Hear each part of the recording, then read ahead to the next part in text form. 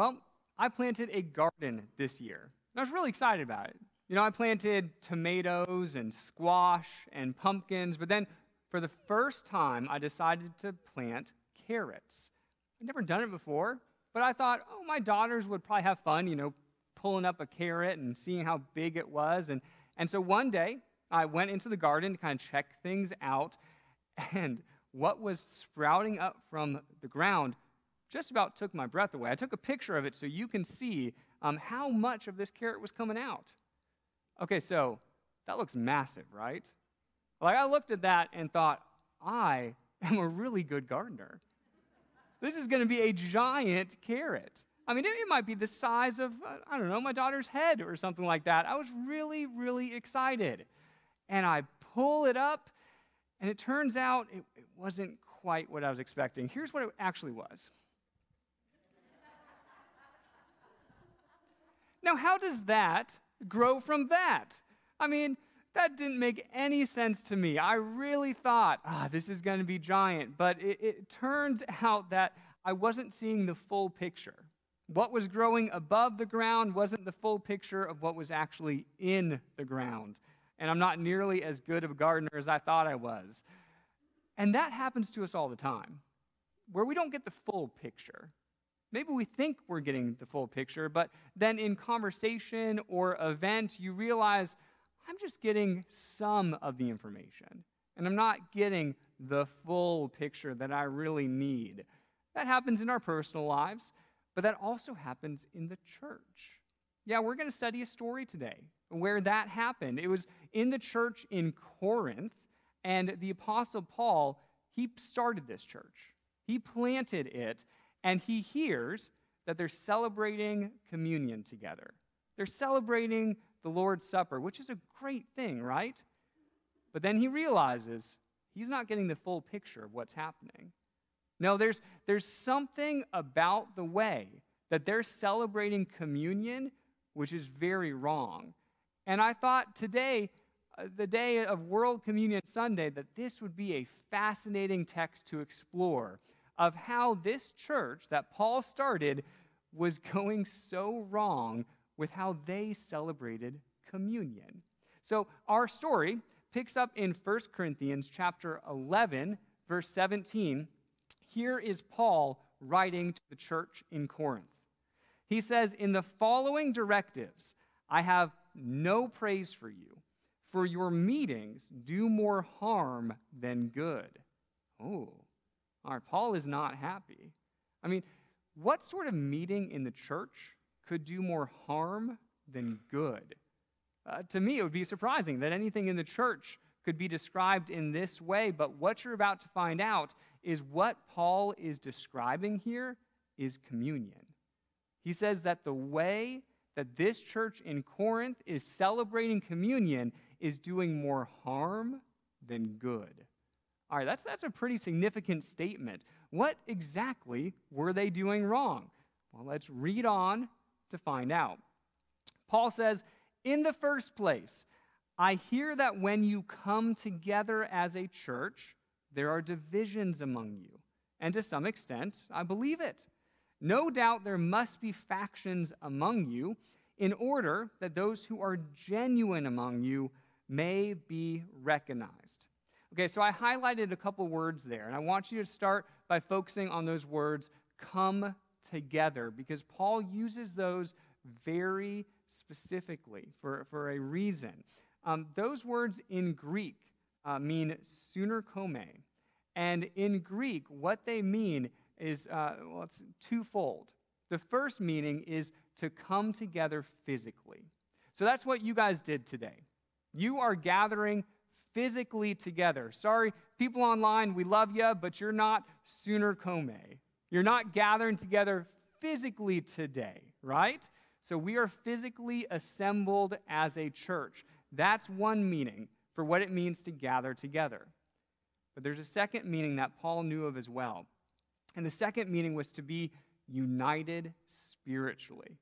And that's where we do include those who are watching online. Even if we're not gathered together physically, we can be united spiritually. Paul, recognizing both of these elements of coming together, tells the church in Corinth, all right, you guys are gathering together physically, but spiritually, you are divided. There's something that's getting in the way of your unity. You are divided. Well, what's causing the division? What is causing the division, particularly in when they're trying to celebrate communion? Let's read on to find out. Paul says, so then, when you come together, when you sunerchomai, it is not the Lord's Supper you eat. For when you're eating, some of you go ahead with your own private suppers. As a result, one person remains hungry and another gets drunk. Don't you have homes to eat and drink in? Or do you despise the church of God by humiliating those who have nothing? What shall I say to you? Shall I praise you? Certainly not in this matter. The church in Corinth, while they were celebrating communion, you had some people on this side getting drunk and some people on this side going hungry, not eating anything at all. I grew up in the church, so I've celebrated communion on many, many occasions. I find it such a significant act of worship, but I have never experienced communion in the way that Paul describes it here, with some people getting nothing and others getting drunk. What is going on in the church in Corinth? Well, to understand it, what we need to do for a second is we need to compare how we celebrate communion today in the 21st century and compare it to how they celebrated communion back then in the church in Corinth in the first century. Okay, so that's going to help us figure out what was going on here. But let's start with today. How do we celebrate communion today? Well, today, communion is highly symbolic, right? Everything we use is a symbol. It's got a deeper meaning. And so Pastor Dana or I will take the bread and say, this is what the bread means. We'll take the cup and say, this is what the cup means. We'll say, when we gather around this table, even though you're not physically gathering all around one table, this is what this represents. Today, communion is all about symbols. That was not the case in the first century.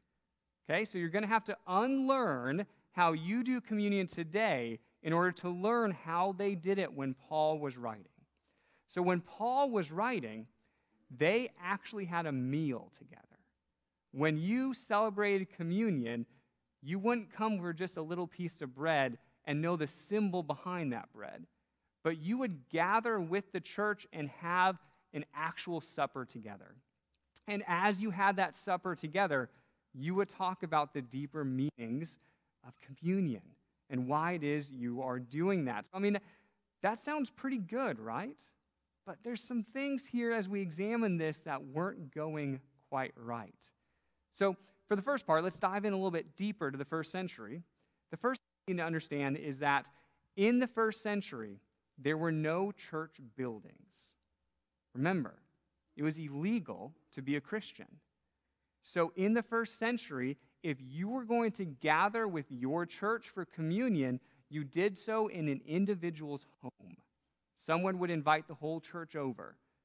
In the first century, all churches were house churches. You couldn't just buy property and say, that is our church. So people would gather in a home for communion, but we've done some studies of archaeology of what the buildings and homes looked like in this time period. And what we found was that even in the wealthiest homes, the dining rooms could only fit a maximum of about 9 people. So if you're having a whole church over and you're having a meal together, but you can only fit 9 people in the dining room, what do you do about that?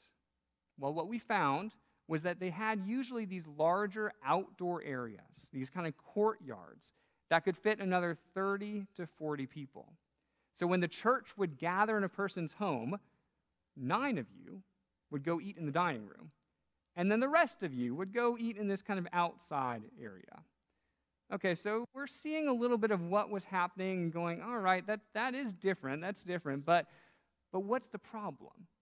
Like, what was actually going wrong with this? Well, if you dig a little bit deeper into this specific situation, here's what was happening.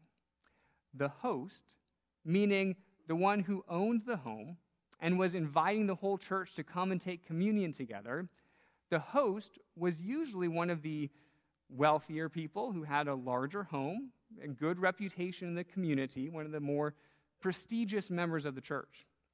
And he would invite his friends, his more wealthy friends, his more prestigious and well-respected friends of the church, and they would all eat in the dining room together. Now remember, the dining room can only fit about 9 people. And so then everyone else in the church would go eat outside. So already you're going, that doesn't feel quite right?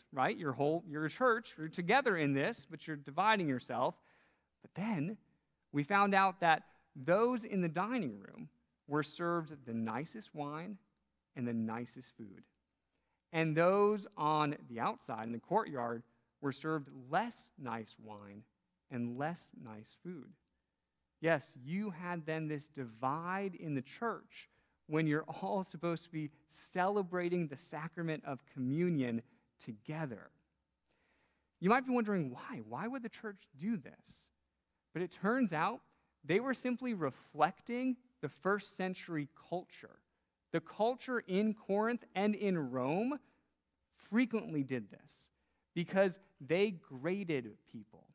They would look at people from different social classes and make distinctions among them. This was common practice, where they'd say, oh, you're better than you because of this reason and this reason and this reason. And then they would tell you to your face. There's a fascinating letter that was saved from the first century from a Roman official. So he's in kind of high society. His name was Pliny. But he writes about one of these dinner parties. And when we read it, we can kind of imagine what these parties or what these dinners or communion were like in the first century. So here's how Pliny describes it. He says, the best dishes were set in front of himself, meaning the host, and a select few, and cheap scraps of food before the rest of the company. He had even put the wine into tiny flasks, divided into 3 categories, not with the idea of giving his guests the opportunity of choosing, but to make it impossible for them to refuse what they were given. One lot was intended for himself and for us, another for his lesser friends, and then parentheses, all his friends are graded, and a third for his and our freedmen, which were what they call their slaves. I want to draw your attention to those words in the parentheses where he's writing, saying, oh yeah, all of his friends are graded. Can you imagine grading your friends today? I mean, just for a second, I want you to imagine you're hosting a dinner party, and someone knocks on the door, you open it, and you go, I'm so glad you're here. You're one of my best friends. Here, take this. You are my A-plus friend. And so I want you to take this and sit in the biggest room in my house. We got the big screen TV on the wall. I've ordered an all-you-can-eat buffet, and here's a glass of wine. It's been being aged for 10 years. Okay, so you take this, you go and sit down and enjoy the dinner party. And then there's another knock on the door. You open it and go, I'm so glad you're here. You are my C friend. You are just an average friend. I want you to take this, and why don't you go sit in the basement? We've got a TV there. It's small and black and white, kind of grainy, but there's an antenna. You can figure it out. There's some leftover pizza in the fridge. It might still be good. And oh, here's a glass of tap water. Can you imagine? We absolutely would not do that today, at least so explicitly. And yet this is how the first century operated. What you need to understand is that the church then was mirroring the values of their broader culture, to which Paul then strongly responds. And Paul says to them, the church cannot mirror these same values. The church must be different from the culture around it, because the Lord's table is not for a select few. It is for everyone. And nobody should feel more or less valued when they are gathering around that table. Now that you know the context of what was going on, I want to reread that last paragraph because I think you'll be able to pick up the nuance a little bit better now. So Paul says, so then, when you come together, it is not the Lord's Supper you eat. For when you are eating, some of you go ahead with your own private suppers, meaning some people are going to eat in the dining room while others are eating in the courtyard. And as a result, one person remains hungry and another gets drunk. The nicest food and wine is reserved for the dining room, and everyone else in the church, you can go eat the not nice stuff. Don't you have homes to eat and drink in? Paul's saying, if you're going to act like that, do it at home. Don't bring that cultural value into the church. Or do you despise the church of God by humiliating those who have nothing? Meaning that those who come to church and aren't the most well-respected in society, or maybe don't have much money, are they walking in and around the Lord's Supper, are they going hungry? Paul says, what shall I say to you? Like he's speechless. Shall I praise you? Certainly not in this matter. Okay, so here's the point for today, right? For today's church, for you and for me. The point is that it doesn't matter how you came to church today. It doesn't matter how maybe well-respected you are in society or how much money that we have. It doesn't matter if we have a prestigious title or not, because in the church and in this church, we are all equal. Yeah, at the Lord's table, we are all equal. In God's eyes, we are all equal, which is what makes World Communion Sunday just so darn amazing. There's a universal quality to it where all people on earth can gather as one and be viewed as one. Not better or worse. We don't, find divisions among us, even though it's so easy to divide ourselves. No, on a Sunday like today, we declare we are one, equally valued by God. That's a big statement to make in even this culture today. And it certainly was in the first century. When I think about this, I recognize that God's people are given many different names in the Bible, right? They're called the people of God or Christians or Christ followers. But today, on World Communion Sunday, I want us to think about ourselves by a different name. We are the family of God. And how do you treat your family? Well, you treat your family as if you're all equal, right? You treat your family not like one person is better than another, but that you're all a family. And on World Communion Sunday, when we gather around that table, we are the family of God together. So Paul, up until this point, has written about how not to do communion. And now he's going to share with us how we should do communion. And this is going to be important. These are instructive words for us today. Here is how we should celebrate the sacrament of communion. In the next verse, Paul says, "For I received from the Lord what I also passed on to you. The Lord Jesus Christ, on the night he was betrayed, took bread, and when he had given thanks, he broke it, and said, 'This is my body, which is for you. Do this in remembrance of me.' In the same way, after supper, he took the cup, saying, 'This cup is the new covenant in my blood.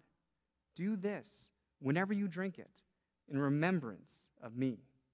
For whenever you eat this bread and drink this cup, you proclaim the Lord's death until he comes.'" I wonder, what themes do you notice in how Paul says we should celebrate communion. I notice the theme of remembrance. I mean, how many times does Paul say, remember, remember? We remember that Jesus gave his very self to us.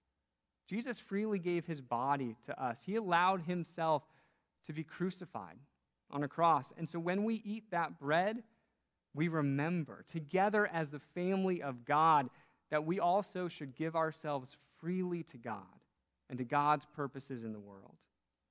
We remember when we drink the cup that God has created a new covenant, a new community, a new people, the church of which we are all a part of and in which we are all equal.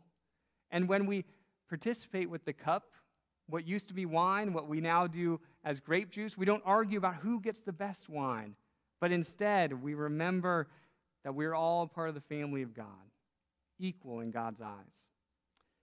And we remember that Jesus has died and that Jesus will come again. We are living in between those two realities. Yes, in communion, there's an intermingling of memory and hope, where we look back to what God has done and look forward to what God has yet to do. This is the proper way to celebrate communion. Now, I want to just fast forward to the very end of this discussion, and this is how Paul summarizes the whole thing. So he's told the people in Corinth, this is what you're doing wrong. He's told them this is how we should celebrate it together.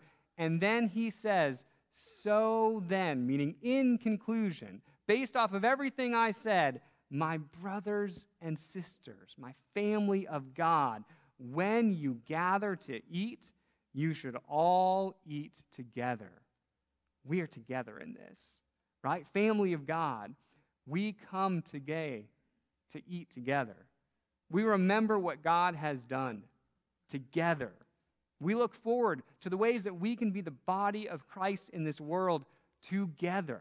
Whether we're worshiping in Lincolnton, like the new Artisan Church, or worshiping right here in Denver, or we're worshiping online, wherever you are, we are together, united in one body because of what Christ has done for us. Those who are celebrating communion in America, those who are celebrating it in Africa or Asia or to the farthest reaches of the globe, today we are together, united in Christ Jesus. On this World Communion Sunday, we gather, united together as the family of God. Amen.